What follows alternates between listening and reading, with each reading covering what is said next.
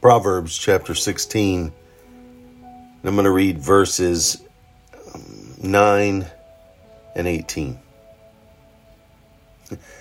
Verse 9 says, "In his heart a man plans his course, but the Lord determines his steps." And verse 18 says, "Pride goes before destruction, a haughty spirit before a fall." Pride. Pride is the destruction of man. It's the cause of sin. It's goes before the fall. Me being elevated, not Christ. It's myself versus spirit-led. It's my steps, not his. It's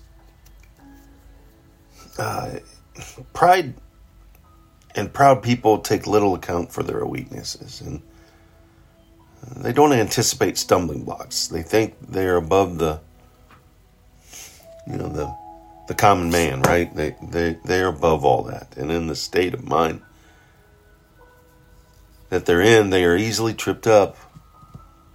Ironically, proud people seldom realize that pride is their problem, although everyone around them is well aware of it. Ask someone that you're close to. Ask someone that's in your inner circle. You trust in, and ask them whether self-satisfaction has blinded yourself and you've not seen warning signs. That person will help you to avoid the fall. A man's heart plans his course, no doubt. We pray and we ask God's illuminated path. But it's the Lord that determines that path. It's the Lord's path that we follow. And He determines where we stride, where we step, where we go. To use our step to leave His print. Wherever He leads, wherever He tells us to go, to whomever we meet, to get in hupotasso, to submit to Him, to get in proper alignment, to bury our to bury our nose in the small of Jesus' back and walk with Him.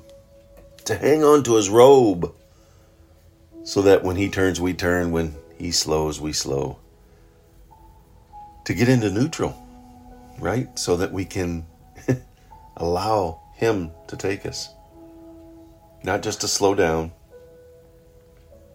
Not just to, all right, Lord, what do you want me to do? It's to get into neutral so we can get connected to Him and be under His power.